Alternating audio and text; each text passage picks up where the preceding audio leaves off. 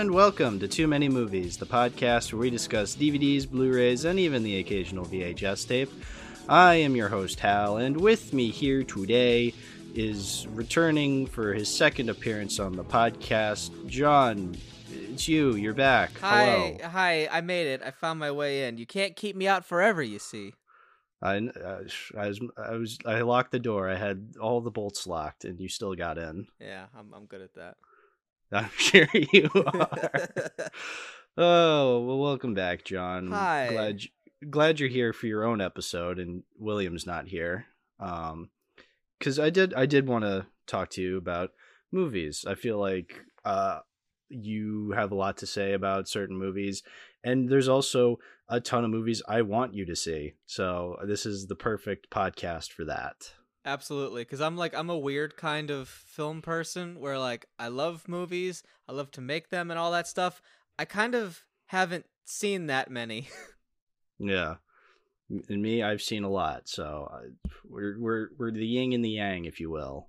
Yeah, we're really dueling each other. Hey, speaking of dueling, John, you wanted to talk about the movie Duel today, please. I did.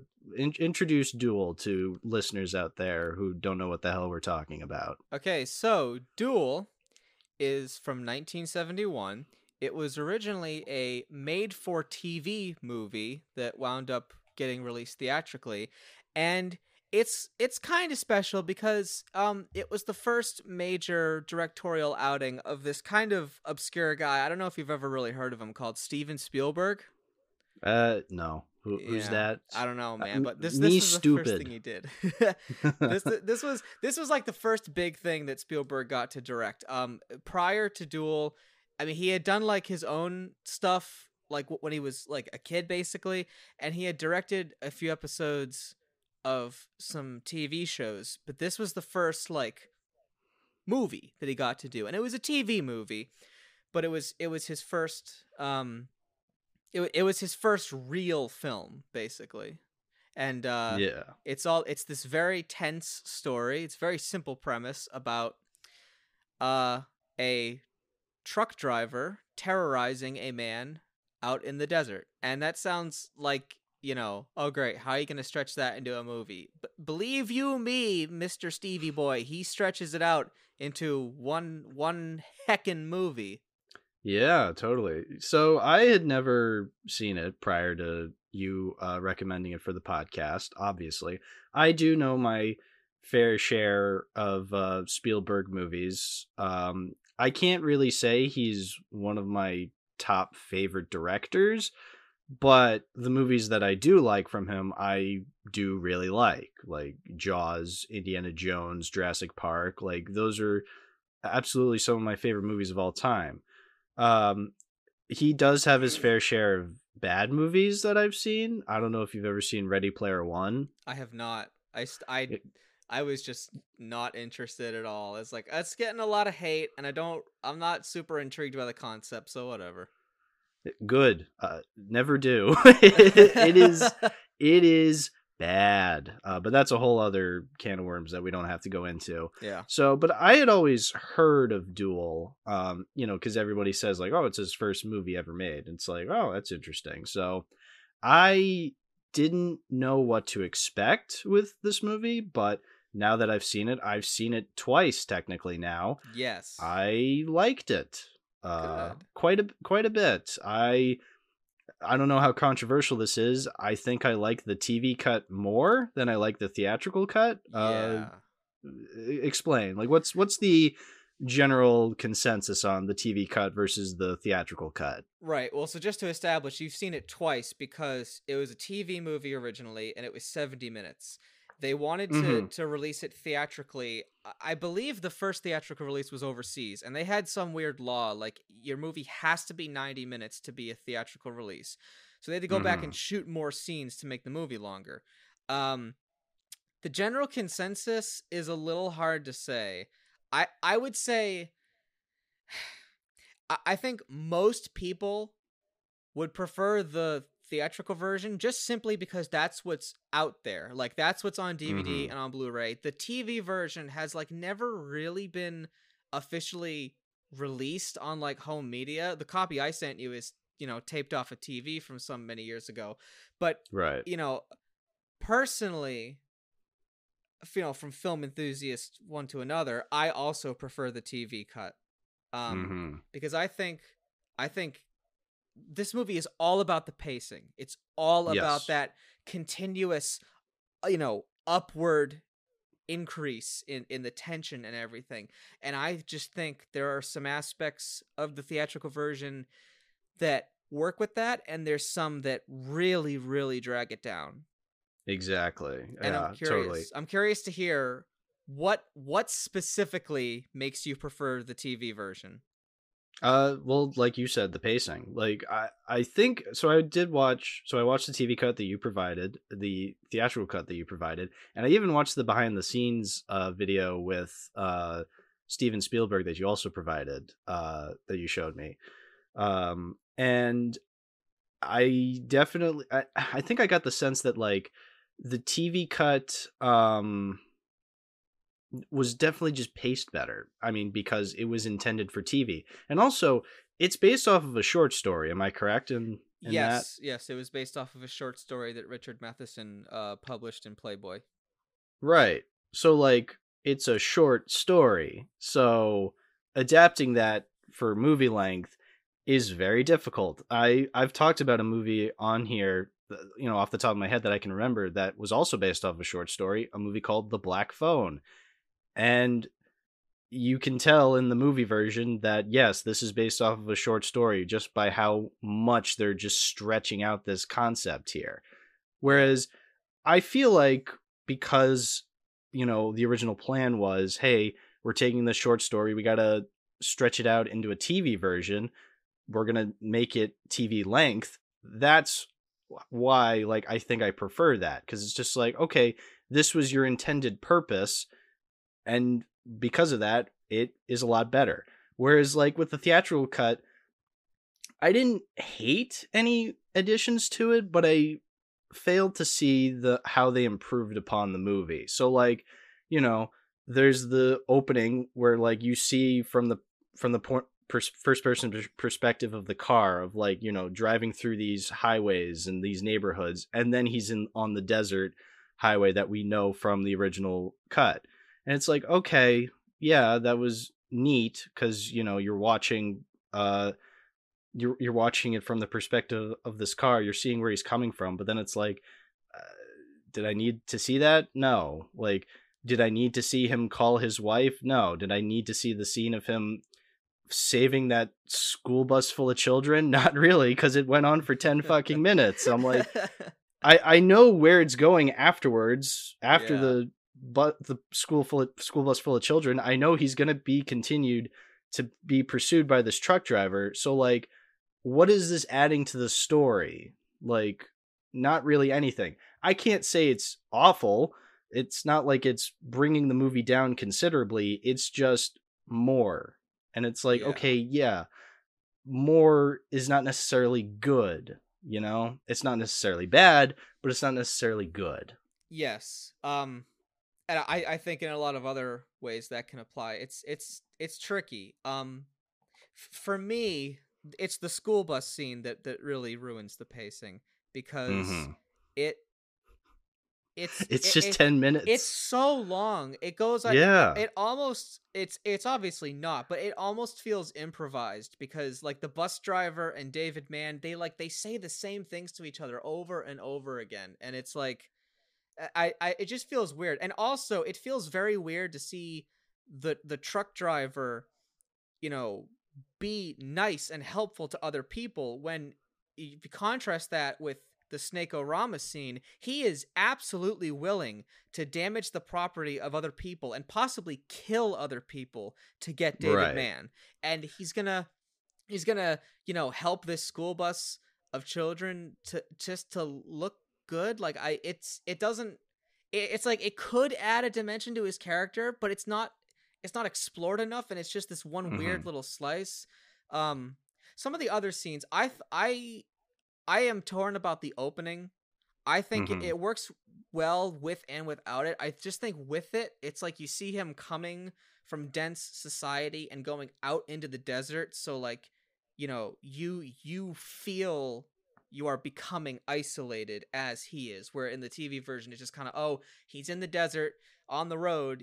It's implied how alone he is, but you don't maybe feel it as much. I And mean, you kind of do because, well, in the in the original TV cut, it's just him on the road because, yeah, well, that's where the movie takes place. Like, we don't need anything extra. Like, and right. that's where it's going to take place for like the majority of the film. Like, you have this stretch of road, and that's it. Like, I kind of prefer that. Like, just it's essentially a bottle movie, which is like you're in one location, but the Yeah. one location is this stretch of road, which can have multiple locations to it. So it's very clever in that sense.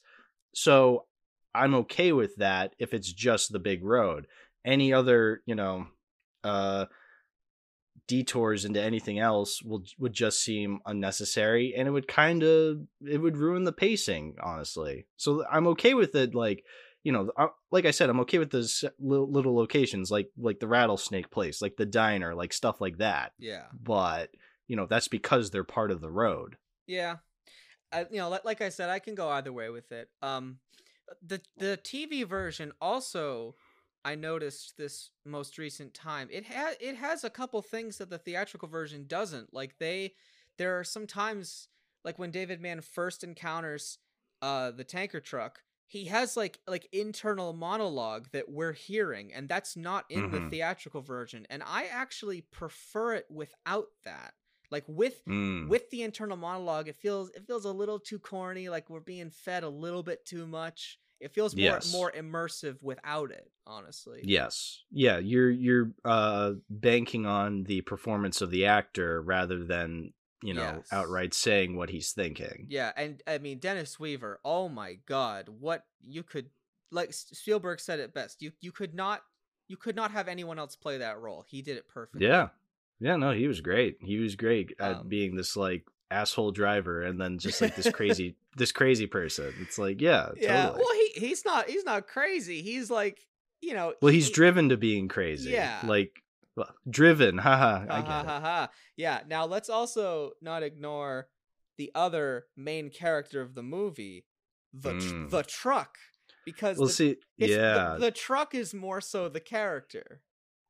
Yeah, totally. Like that I loved how you so in that documentary you sent me, like I love the way that Spielberg was explaining like how he, quote unquote hired the truck. Yes. He's like treating the truck like it's an actor. And it's like, yeah, totally. Like because it is a character. The truck is the antagonist, not the truck driver. I like that they don't show the truck driver throughout the whole movie. Mhm. Yeah, it's this certain thing that it taps into that there are some other movies that tap into too, because this is a random tangent, but I discovered Duel going down one of those rabbit holes on YouTube where you find like one obscure movie that's just up in its entirety for free, and then all of a sudden your recommendation is filled with a bunch of free obscure movies. um Yeah. there's There's an some gems on YouTube. Yeah, there's another movie that I saw. It's about this like serial child abductor that goes around in his car, and you never see him either. And it's like it makes Mm. it so much more terrifying. Um Yeah. and I mean, if you're me, you know which shots to look at in Duel to say, there's the truck driver. You can see him clear as day. Yeah. But like, if you're not looking for that, the truck itself really is this character, and it has this horrible, growling diesel engine sound to it, and it looks mean. Yeah. I think they did a good job at hiding the truck driver for the most part. Like, yeah, there are the occasional scenes where you see there's a truck driver in there, but like you never see his face. Like, I think for what they did, like they did a good job, like Yeah.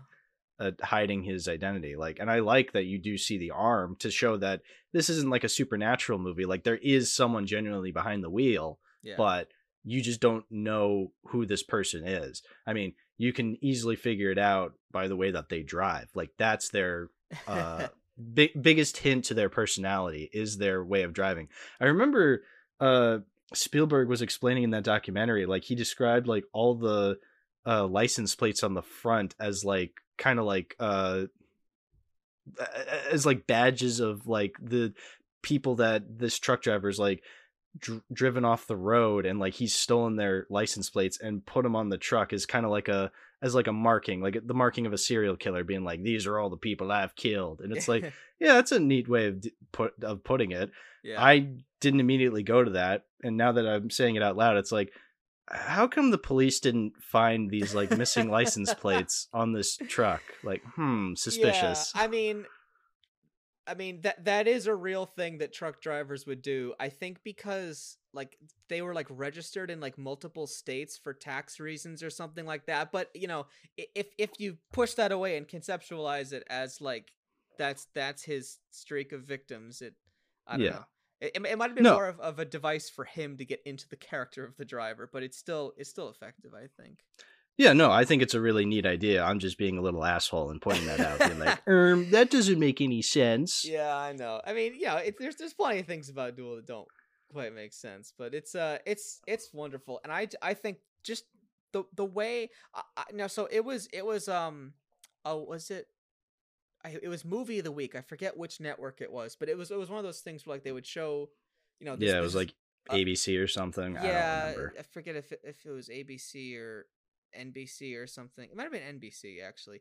Um, One because of the big networks that yeah. don't matter anymore. No, I think it was NBC because this film is Universal. Yeah, okay, then yeah, it would be. But I have not seen any of the other movies that fell under the movie of the week, programming. But Same. Duel is so well shot, and Spielberg talks about how they wanted him to shoot it indoors on a stage with Mm-hmm. with rear projection. And he's like, no, it's gonna look terrible. We have to go out in the desert and shoot it, and it's like it's just incredible. It's like so many things about Duel. Duel is like not the flashiest movie. It's not a spectacle. No. It's a very subtle, unsuspecting film. But when you look at it, it's so well executed for what it is, and it's Oh my very god, simple. yeah. It's a first outing, but it's just so well done.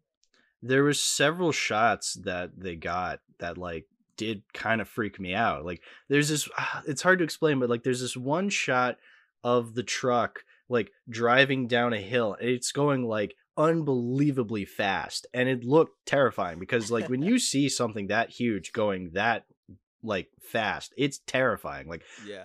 I drive on the highway a lot because that's my job, and I see trucks all the time, and holy shit, like when something that big was, if it was going that fast on the highway, I'd be like terrified to be on the same highway. Yeah.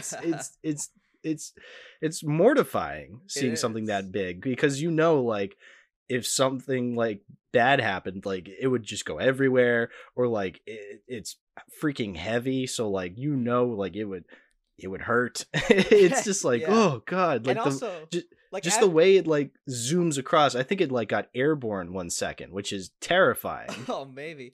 And even like as an appreciator of the film and kind of a truck buff, it's even more impressive because that particular truck was hell on earth to drive. Like Hmm. no power steering. I think it has a complicated clutch system. Like it was a bear to drive. One of the Yeah. like there is a Duel truck that still exists. It's not one that was actually in the movie. It was like the backup for the reshoot or something. But that truck is you can see videos of being driven. It is one of the hardest trucks to drive on earth. And that stunt driver, Carrie Lofton, was just ripping around corners with it. And Yeah. it's it's even more impressive knowing that, like, no, yeah, that was hugely skillful. It's just amazing. Yeah, totally. The stunt driving, especially. Like, Yeah. yeah, I could never. No, oh no, I could never. I don't know, man. It's one of those movies like, if put a big truck in a movie, I'm probably gonna like it. But there's something about Duel with that truck and that story. It's like it's just perfect. And it's an iconic looking truck. Like it has a personality to it. Like if you Yeah, were to tell me like the truck from Duel, it's like, yeah, I know exactly what it looks like. you instantly know. Absolutely. Um I guess one other thing I wanted to talk about, like one of the last things I wanted to talk about for me personally, is like the ending shot of like the way that the truck falls down the cliff. Like, Yeah. holy crap! Like, beautifully executed. And again, going back to that documentary you sent me, Spielberg is describing it. He actually puts in like a dinosaur roar at the end, like as it's like falling over, and it's just like, oh yeah, like it does sound like a dinosaur roar, but you can interpret it as like the metal clanking, and also just the fact that it's this giant behemoth going down, like it's very beastly. Like it's a great bit of sound design for that moment. Absolutely. And actually, one thing I want to comment onto that, there's an aspect of Duel that I didn't send you, and that is that the DVD, and I'm guessing the Blu-ray. I don't have the Blu-ray because they cropped it. Blech. But Oh, the DVD, it defaults to a 5.1 soundtrack. Now they did not go in and like mess with the original sound to make it 5.1. They layered in a bunch of new sounds, and they're all sounds from like the 90s and early 2000s, and they sound crystal clear compared to the dialogue, and they're just it doesn't feel crafted. It just feels like a bunch of like, oh, tires squealing and rocks sounds like just slapped onto the picture. And in a lot of cases they totally muted the original sound. When the truck goes over the cliff, they replaced it all with those same generic crash sounds from the 90s that you've heard in cartoons and movies a million times. And I was I'm like, assuming it's like the same ones from like Thomas or something yeah, like that. it's literally some of the same ones, and it's like, wow, Oh, what a way to just ruin it. So I and sent you the original mono 71 mix because like it's like how can you look at this thing and think you're improving it by removing a lot of that? well, that's the thing is like, he even says in that documentary, like, years later when he made Jaws and when he exploded the shark, like that, like in that scene, he puts in the same like dinosaur sound effect when it's like, sinking to the bottom. And he said like, oh, when you see the shark fin, emerge from like the cloud of blood underwater, like it makes the exact same sound as the truck makes when like the tanker emerges from like the cloud of dust. It's like, holy shit, like that's like so many parallels with Jaws, man. It's Yeah. like, holy crap, like this guy is actually putting an effort to make his movie his own. It's like, he was doing this even way back in 71, like that, I like I said earlier that like I wouldn't really say Spielberg is one of my favorites, but it's like it's things like that that do make me really respect him as a filmmaker. Yeah. Like, that's dedication. Like, that's brilliant. And yeah, the fact that you've told me the DVD apparently just completely freaking neuters that, like, Yeah. what's the point? What's the point then? Good lord. I don't know. I really hate that. It's like my feeling is like if the original elements exist, like if you have the original tapes for the movie with like the different layers of sound effects, okay, take that and make that 5.1. If you have to supplement it with modern recordings, just stop. Don't just keep it Yeah, mono. Cuz like it would be one thing if they just layered it on top. The fact that they removed completely a lot of the original sound is it's like you know it's special edition crap. I don't want that.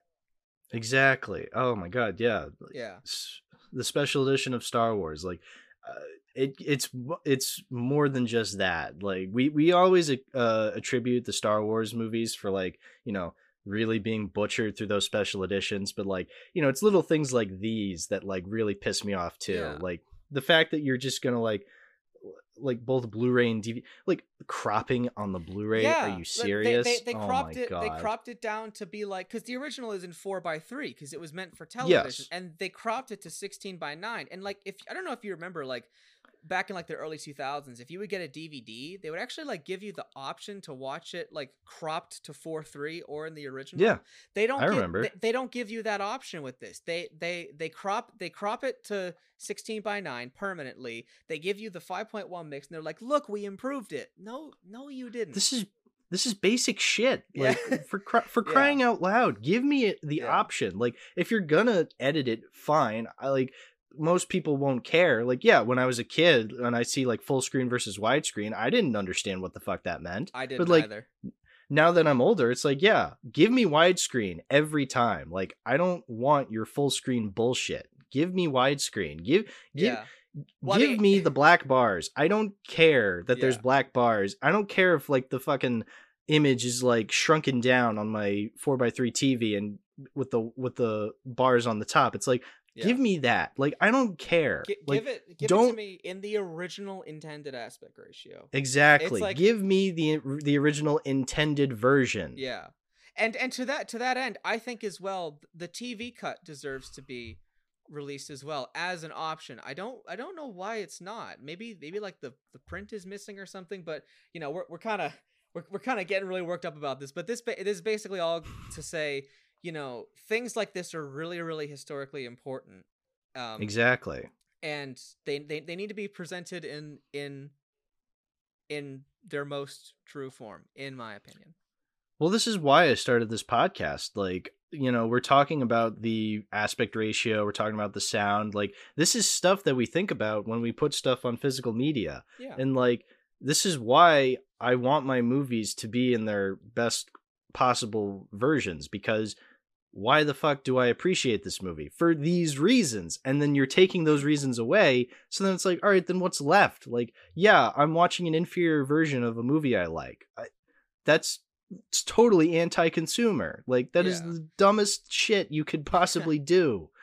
And I mean, let's be real. The average person is not going to notice that. Oh, hey, a lot of these sound recordings I know were recorded in 1993, which is impossible since this movie was in 71. Nobody's going to notice that. Nobody's. No, gonna we sound care. like total freaking geeks. But at least I would say at least for the people that care, have it there, and also whether the audience knows it or not, there is something subconscious about all this stuff. And in my opinion, because like I have a lot of the sound effects CDs that they used to make the 5.1 mix, and just listening to it, I can tell it's like they're I have a weird distinction I can detect where there's a difference between a mix that has been crafted versus sounds that have just been thrown down and exported, and that's it. And the 5.1 mix of Duel is like that. And I feel on some minor level it cheapens the experience, even for the person that has absolutely no clue about sound.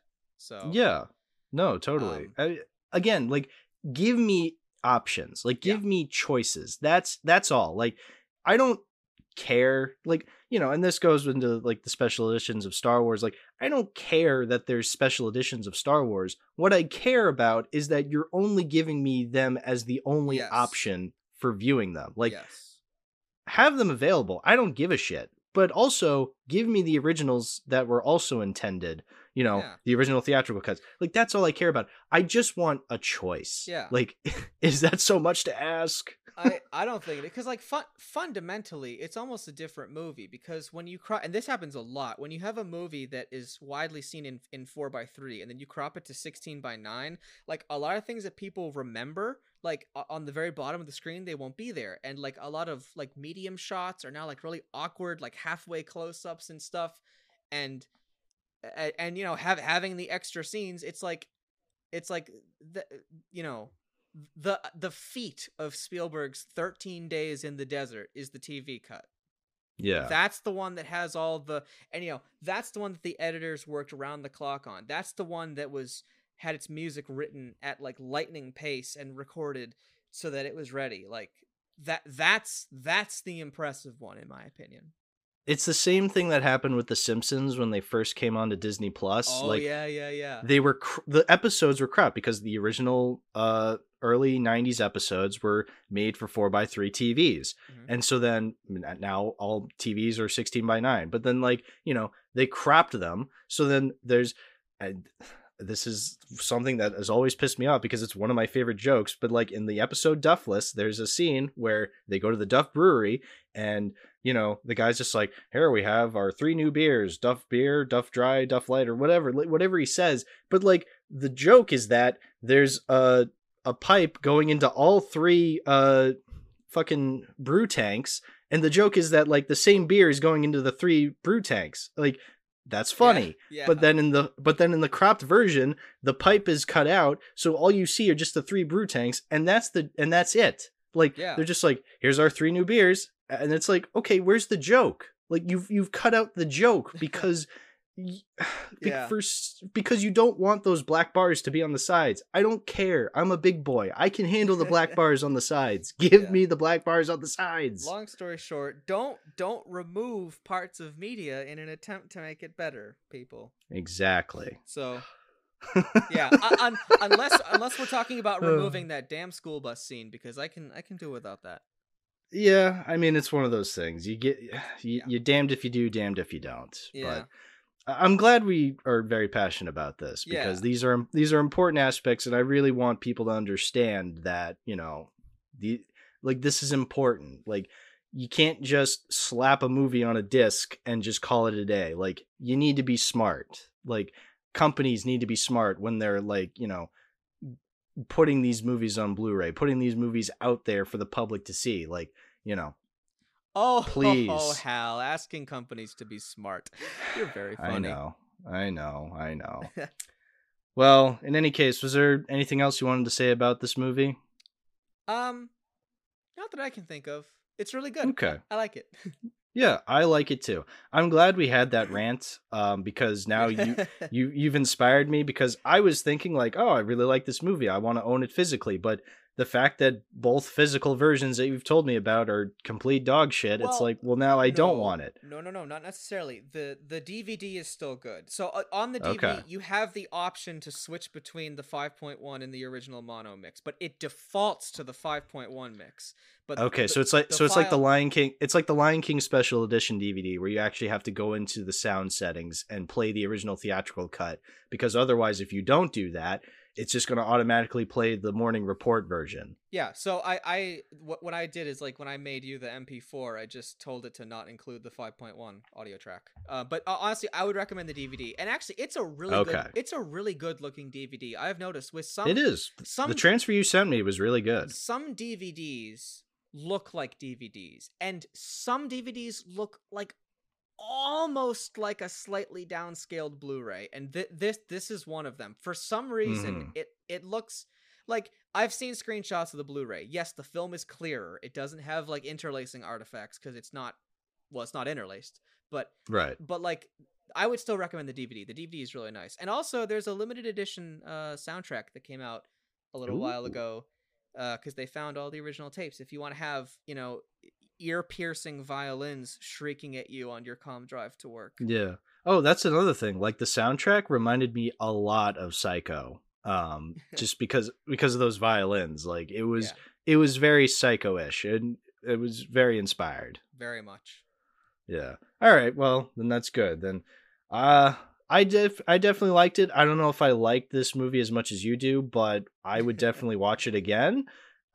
So, you know, if you recommend the DVD, then at someday, maybe, hopefully, I'll get the right DVD, because yeah, it's a great movie. I would highly recommend anybody check it out. Definitely. I'll send you a link. All right, great. Awesome. We talked about Duel. We did it. We drove. We drove home the fact that we drove home the point that this movie is good. Now, see, drove is the past tense. What we need to do is come to the present tense, right? So we're gonna drive. Yes. We're gonna drive. Hey! We talked about a movie. We did. We didn't talk about a movie. We have yet to talk about a movie, but we watched a movie called Drive. We went to the future there for a second. Yeah. We went to the future. All right, let's bring it back to the past. Okay. Let's play these shitty games that suck ass. Okay, Drive. I liked it. It was really nice.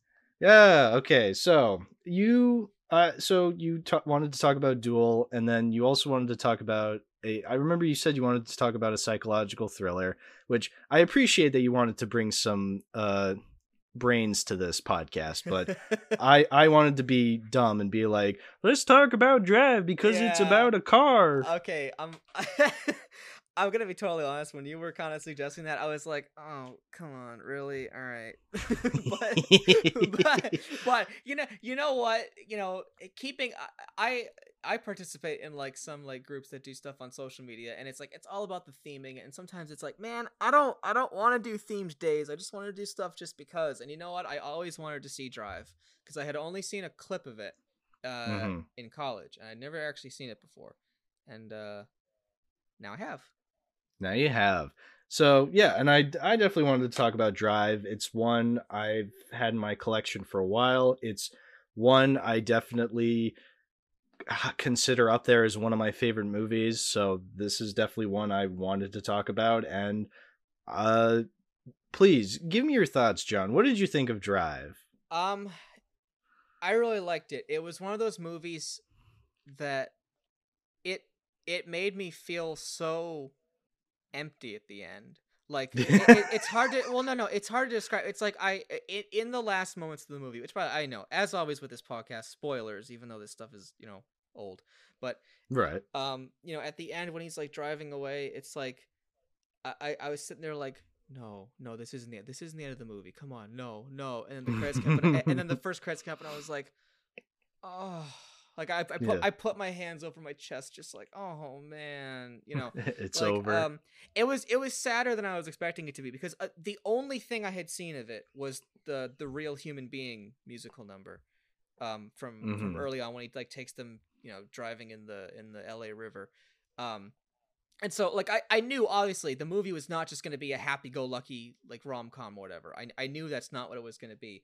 But it got darker than I was expecting, and it was it's I don't know. I'm a basic bitch. I want stories to come to a nice conclusion even when they're super dark and depressing. So whenever it doesn't, I'm always just kind of like, oh. Yeah. But regardless, I really really liked it. It reminded me a lot, and I'm curious if you've ever seen this. It reminded me of Punch Drunk Love. Have you ever seen that? Hmm.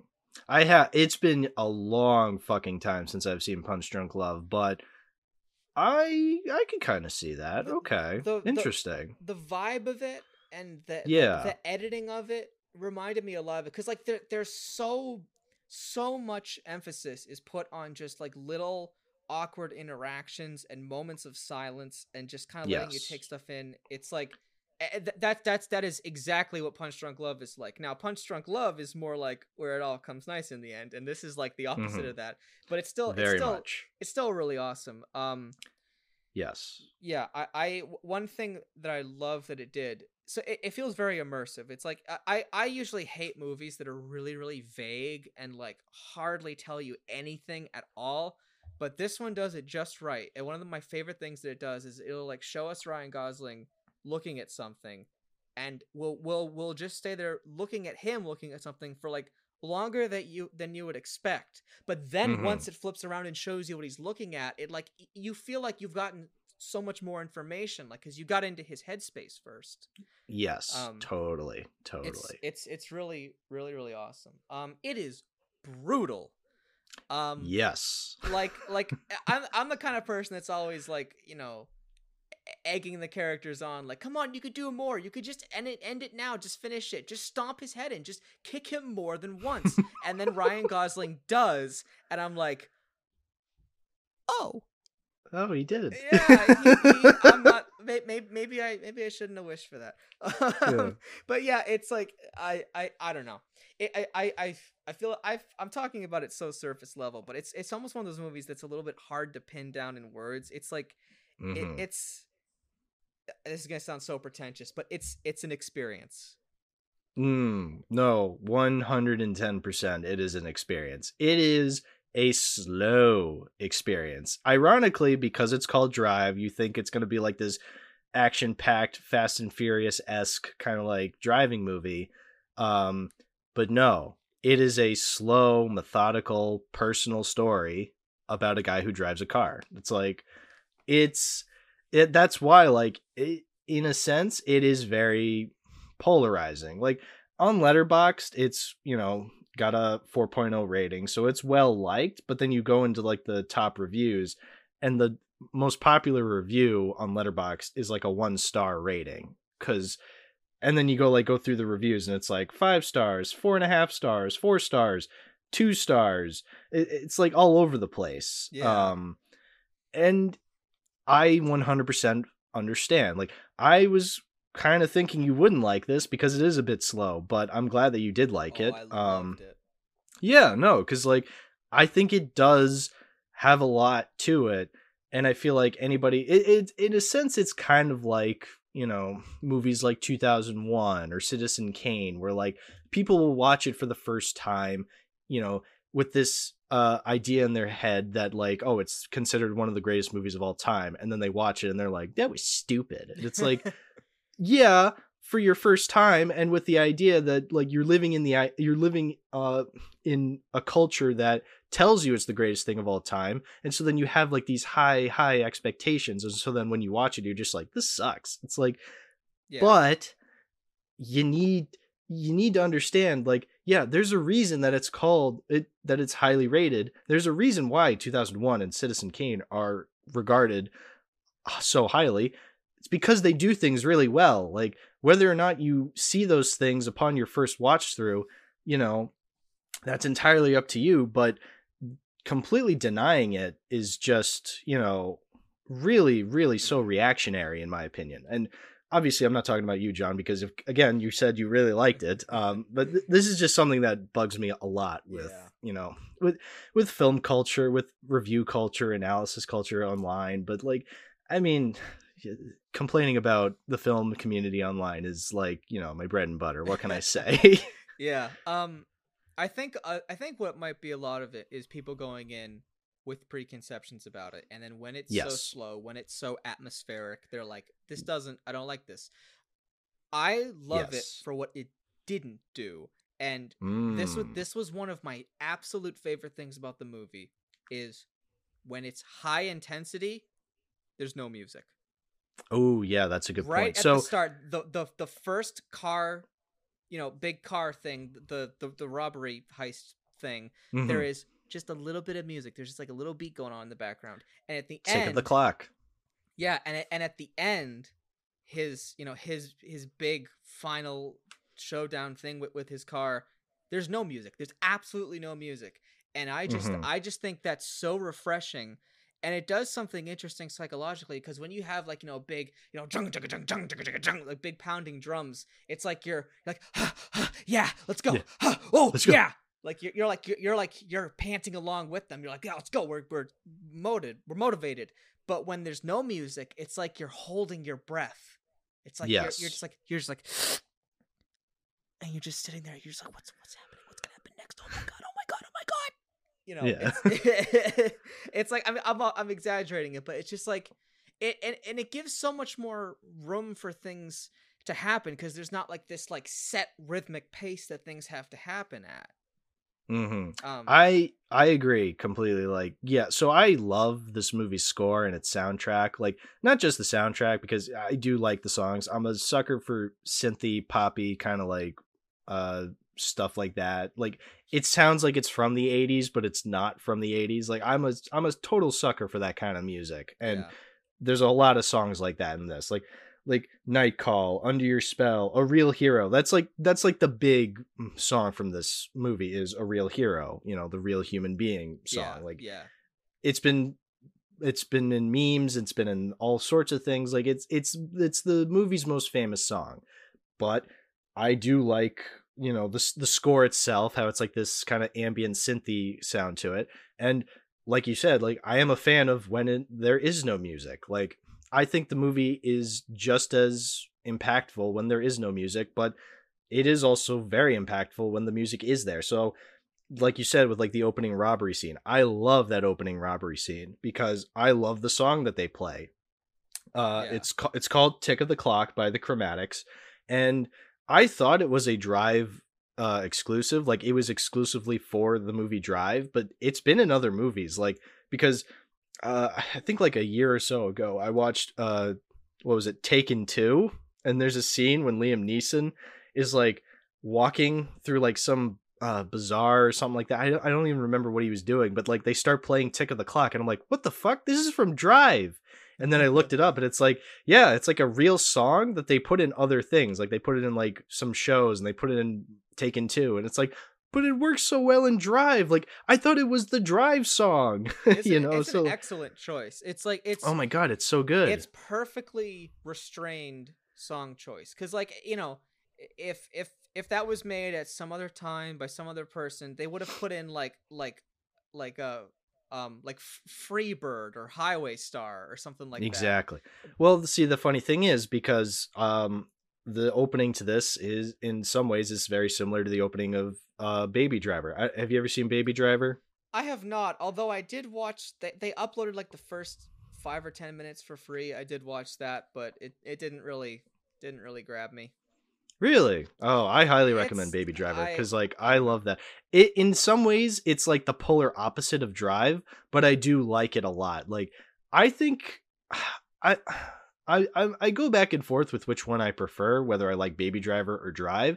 I feel like Drive is a little more has a little more going for it, so like I appreciate it on like on an artistic level, whereas like Baby Driver I appreciate from like its filmmaking aspects, and like it is just a movie that not only can I appreciate from its filmmaking aspects, but I think anybody could watch it and enjoy it because it's like it's an Edgar Wright film. Like the dude makes some really good movies. Um That he does. but like, you know, that movie opens up, yeah, it does open up with a very fast-paced song. It's Bell Bottoms by I forget the name of the band, but like you said, like yeah, it's like this very fast-paced kind of song, and because it's like a very fast-paced edited scene, so like that it makes sense. Whereas like here, you know, they kind of restrain themselves. They go for a more restrained song, they go for a more restrained situation. And I feel like because this movie is a lot slower, it works because of that. You know, Baby Driver is definitely a lot more crazier, so like that opening works very well for it. Whereas here, yeah, this opening works well for it as well. Which is why I think like, you know, Drive and Baby Driver are kind of like, you know, different sides of the same coin. Like they're very similar movies, but, you know, one is going for something completely different, the other one is going for something even more completely different. But they do those things very well, I Yeah, think. I can see that. Um, I mean, granted, I judged Baby Driver quite harshly just based on like the faintest of impressions on it. Pretty Yeah. much just because I didn't think I would like the main character, the kid driver. There's Mm-hmm. something about him was just like, nah. To contrast that, and to talk about, you know, being restrained, let's talk about Ryan Gosling, man. He's so good. He hardly does anything with his face, and he gets so much across. Yeah. He has this level of subtlety where like you'd almost think he's not doing anything, but Right. he gets so much across. It shouldn't work, but it does. Yeah, He is totally. incredible. He's incredible at playing those very closed off characters. Yeah. Have you ever seen Blade Runner 2049? I have. Now I've only seen that and the original Blade Runner once. Okay. And to clarify for anyone that might yell at me, the Blade Runner that I saw was at the time the most recent version. So this was like whatever like the most recent version of it was like. So the final cut? Yeah. Oh, Um. don't worry. Like everybody likes that cut. Like Okay. nobody likes the other versions. I know. So you I know. Believe me. I know people don't like the original versions at all. My roommate showed me this one because he said this is like the best one. But granted, I've only seen both once. I Mhm. actually preferred 2049. Mm.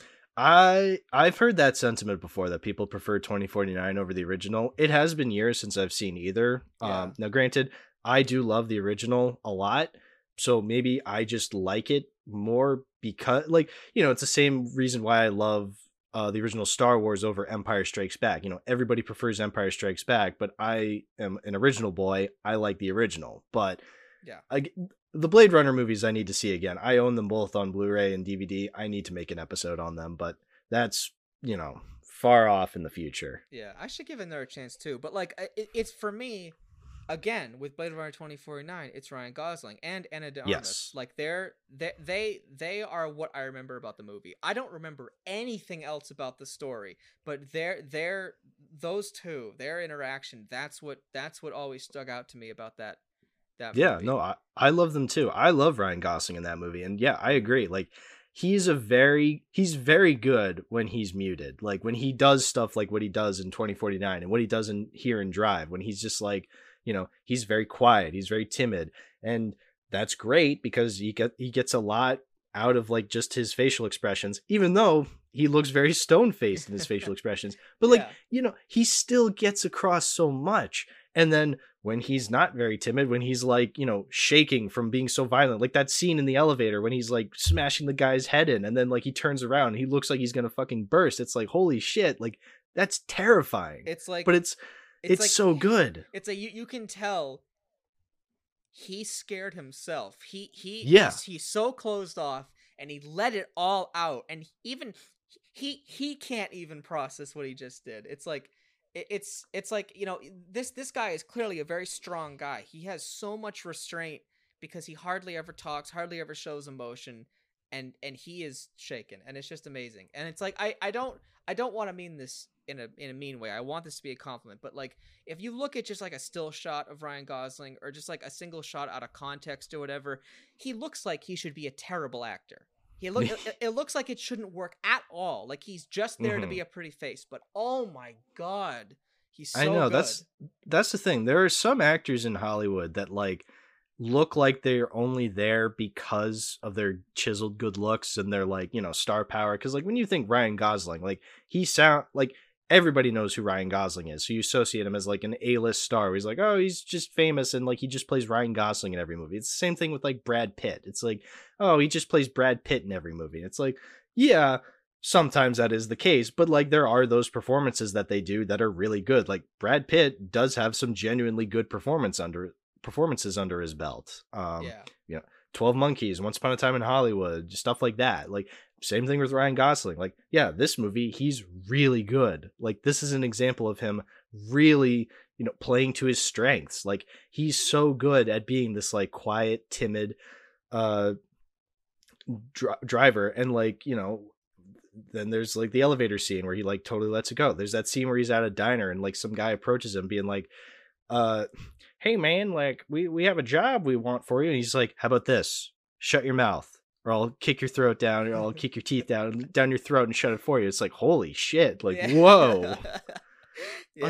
It's a great scene. It's a great way to like show like just how powerful this character is. Yeah. It's great. I loved it. And it's like, he gets tangled up in this situation and he's trying to protect people, and in the end it doesn't really work out for him. And it's like Mhm. but throughout the whole thing I was rooting so hard for it to work out. Yeah. And I was you know, I was surprised by how much I was rooting for like Oscar Isaac's character Standard. So yeah. the boyfriend, like, in any other media, like he would be just like this irredeemable douchebag character. But like they actually give him depth, and that's a testament to how good of an actor Oscar Isaac is. I don't know if have you seen like have you seen any other movies with him in them? I don't think so. Have you ever seen Ex Machina? No.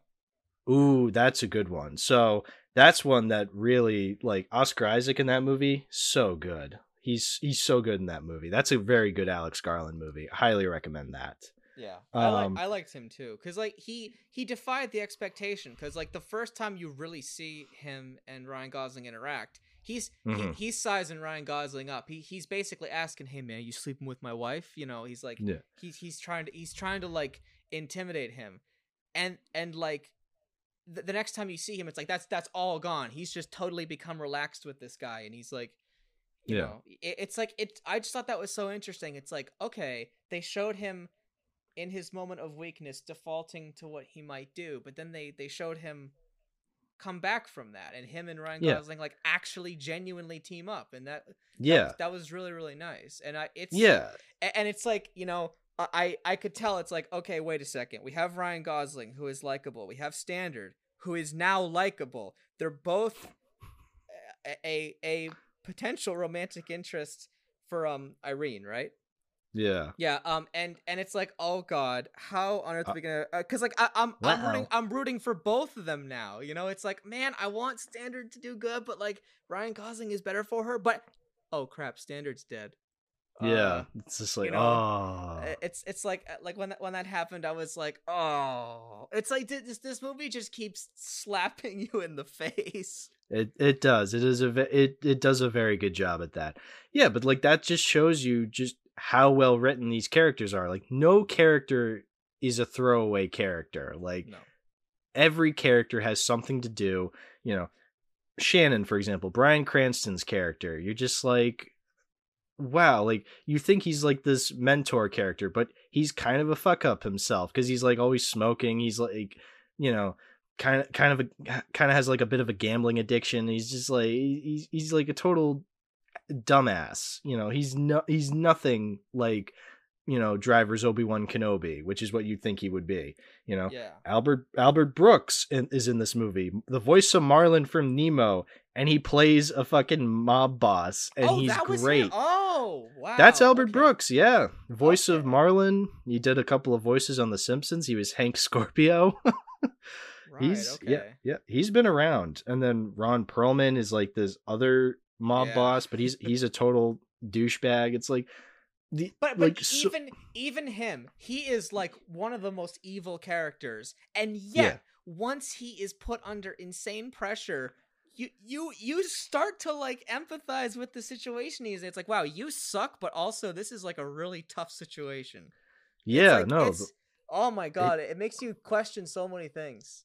I know it's not a very black and white movie. Like it treats you, the audience member, with respect. It's just like you are smart enough to know that, you know, we're not gonna you're a smart person. Like we're not gonna like spoon feed you this. Like we're gonna let you just experience these characters and just like the situations they get themselves in. And I like that. Yeah.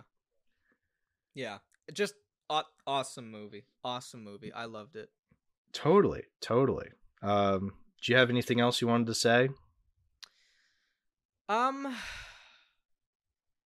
I'm not sure. I know it is a lot. It is a lot to ask, and maybe I should have been taking notes. But like, I mean, I feel like I'm gonna be returning to this movie a lot. So like, you know, Yeah. there's loads to talk about. We can't possibly talk about everything. I will say, we could go right into like talking about it, the Blu-ray I own it on, because I do own this on Blu-ray and Okay. stuff. Sure. I bought the Blu-ray as well. And by the way, do you know if this was shot on film or was it digital? Oh, I couldn't tell you. I Okay. really don't Well, know. regardless, it looks beautiful. Oh my god, I yes. usually really don't like movies that go for that like really kind of amber kind of golden hour look. I just Mm-hmm. I don't like the orange and teal look. But Mm. this movie looks really really good with it.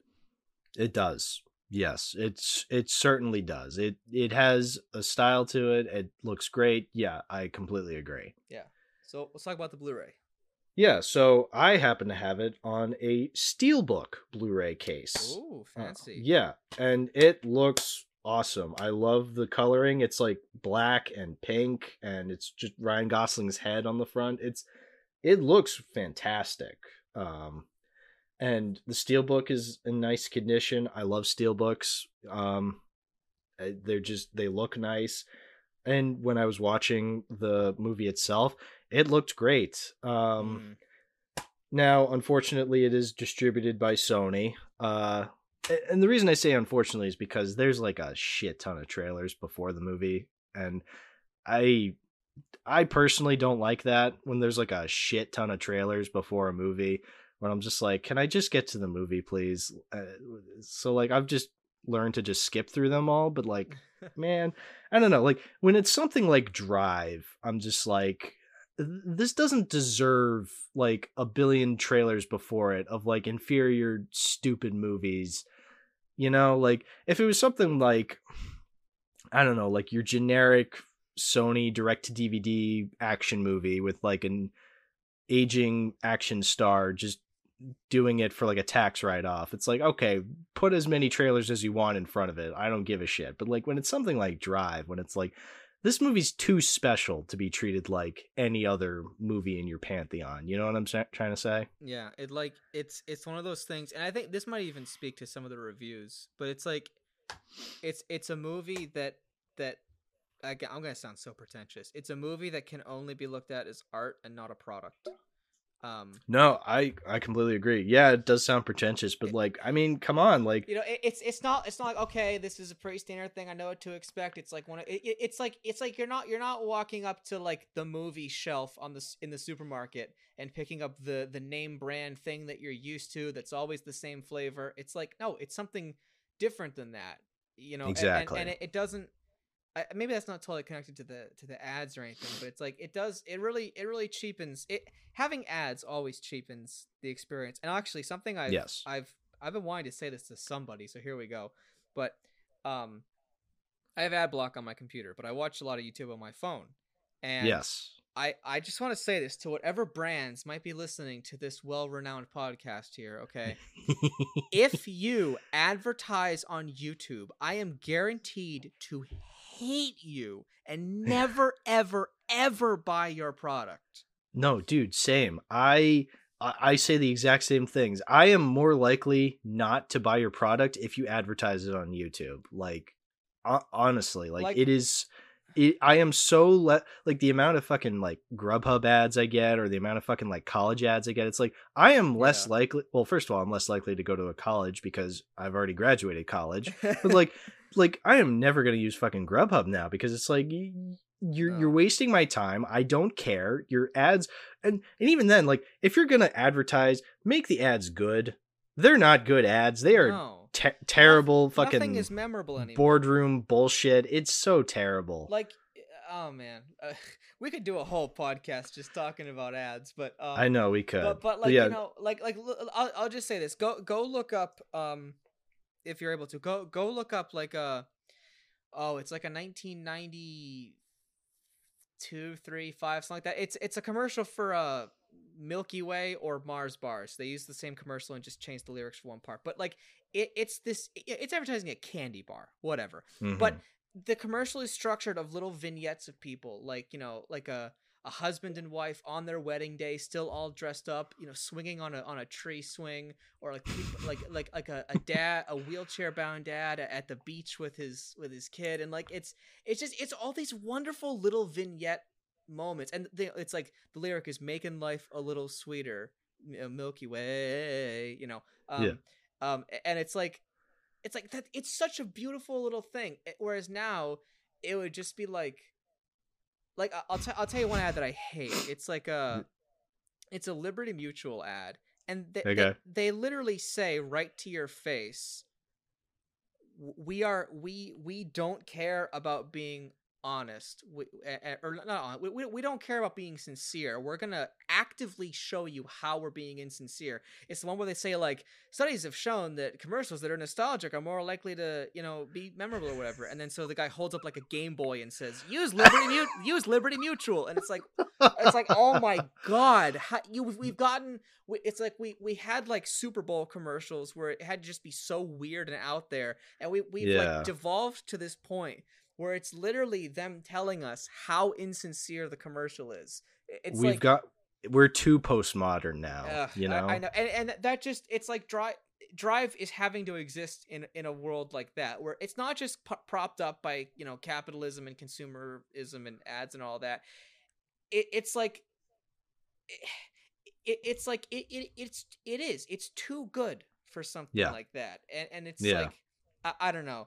This really isn't related to Drive at all, but I guess it just it taps into something that both you and I clearly care about, which is caring about things, which no, is like, absolutely, absolutely. It's obviously very tempting for you and I to say, oh man, the 90s things were so much better, but you know what, there is a space for objectivity to say, no, you know what, stuff is kind of insincere now, and it's all ads and crap, and Drive is as sincere as they come.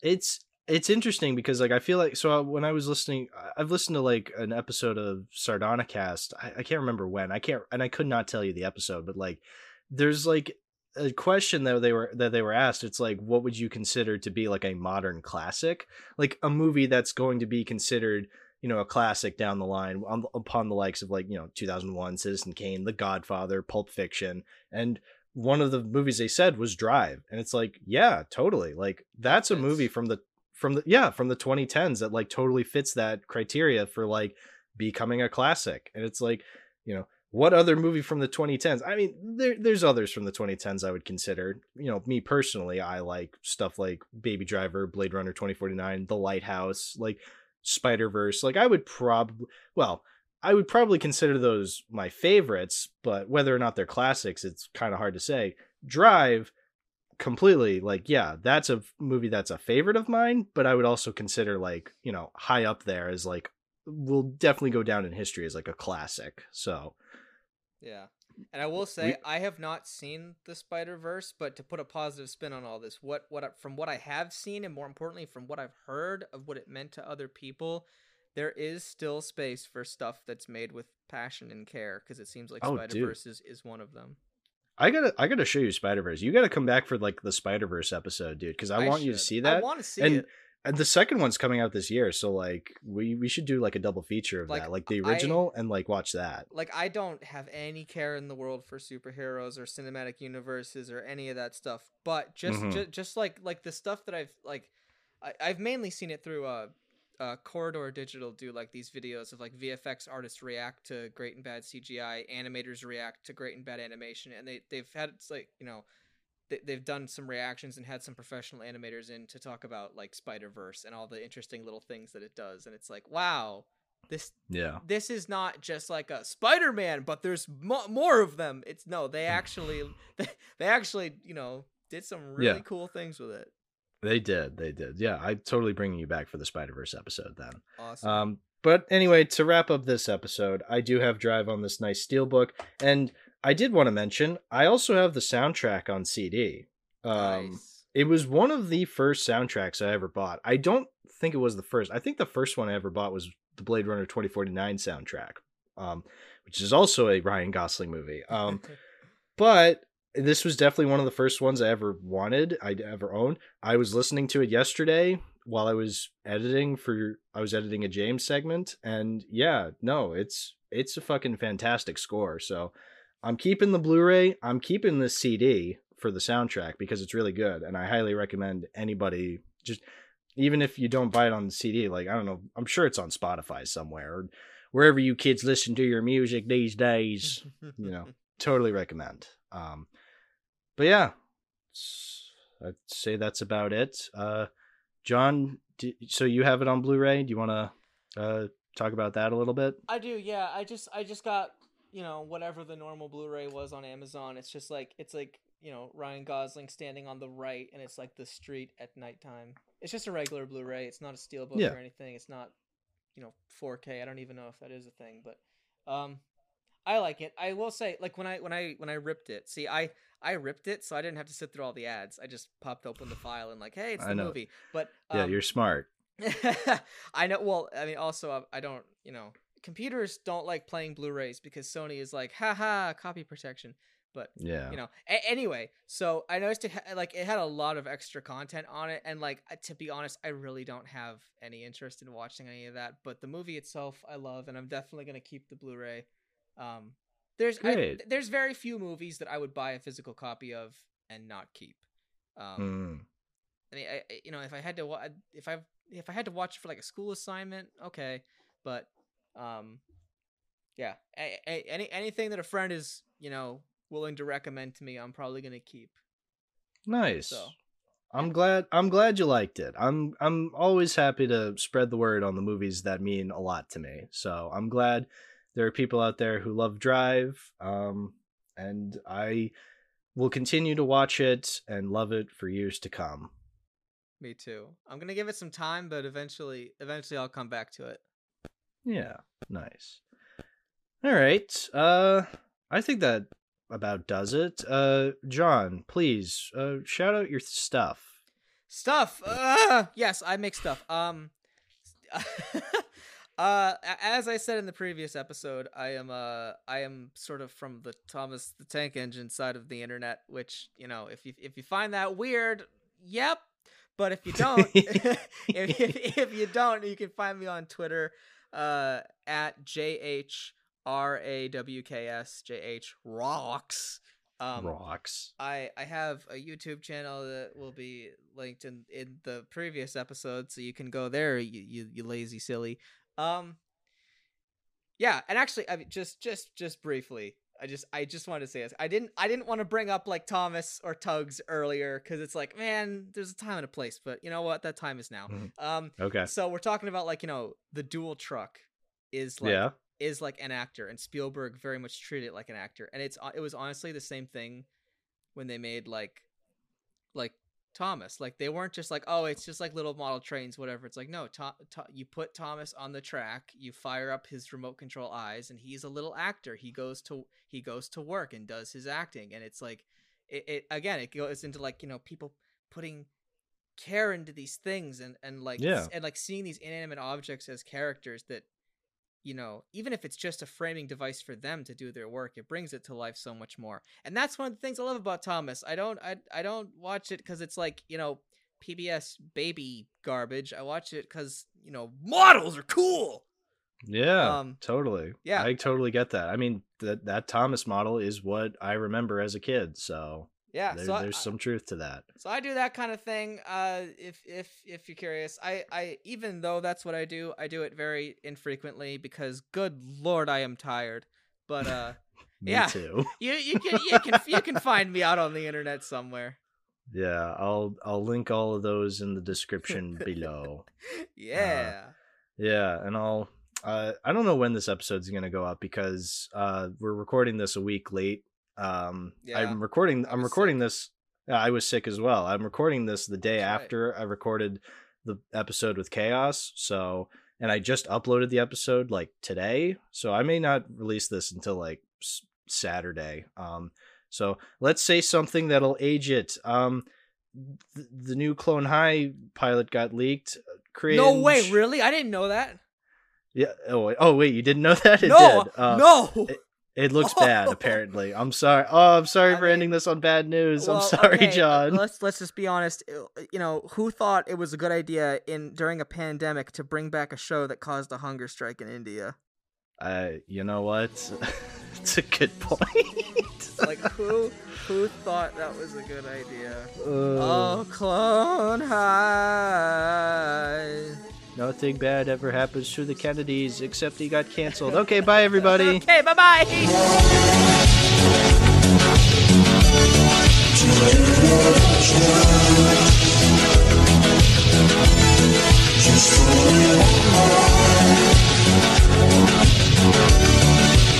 Just